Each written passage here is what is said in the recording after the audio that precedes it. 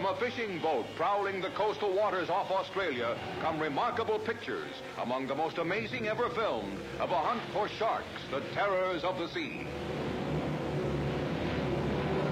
Watch the frightening grace and power of the shark as it knifes through the water, striking at the bait. Now the battle of strength against strength that does not end even with the shark beside the boat. Its ugly jaws flashing, the monster is still a terrifying opponent in its death throes.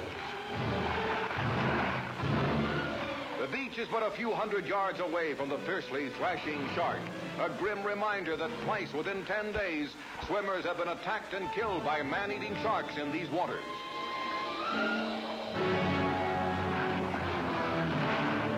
Another strike as the shark hunters lure their hungry prey toward the baited hooks.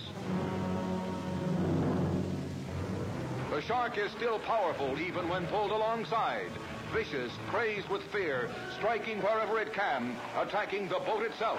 A huge, sleek monster whose teeth grip the fender strip in its last assault. A rain of boat hook blows are futile. Here are the razor-sharp teeth that can tear away an arm or a leg in a twinkling. And now perhaps the closest films ever made of a shark on the attack against another shark, slashing relentlessly in its lust for flesh.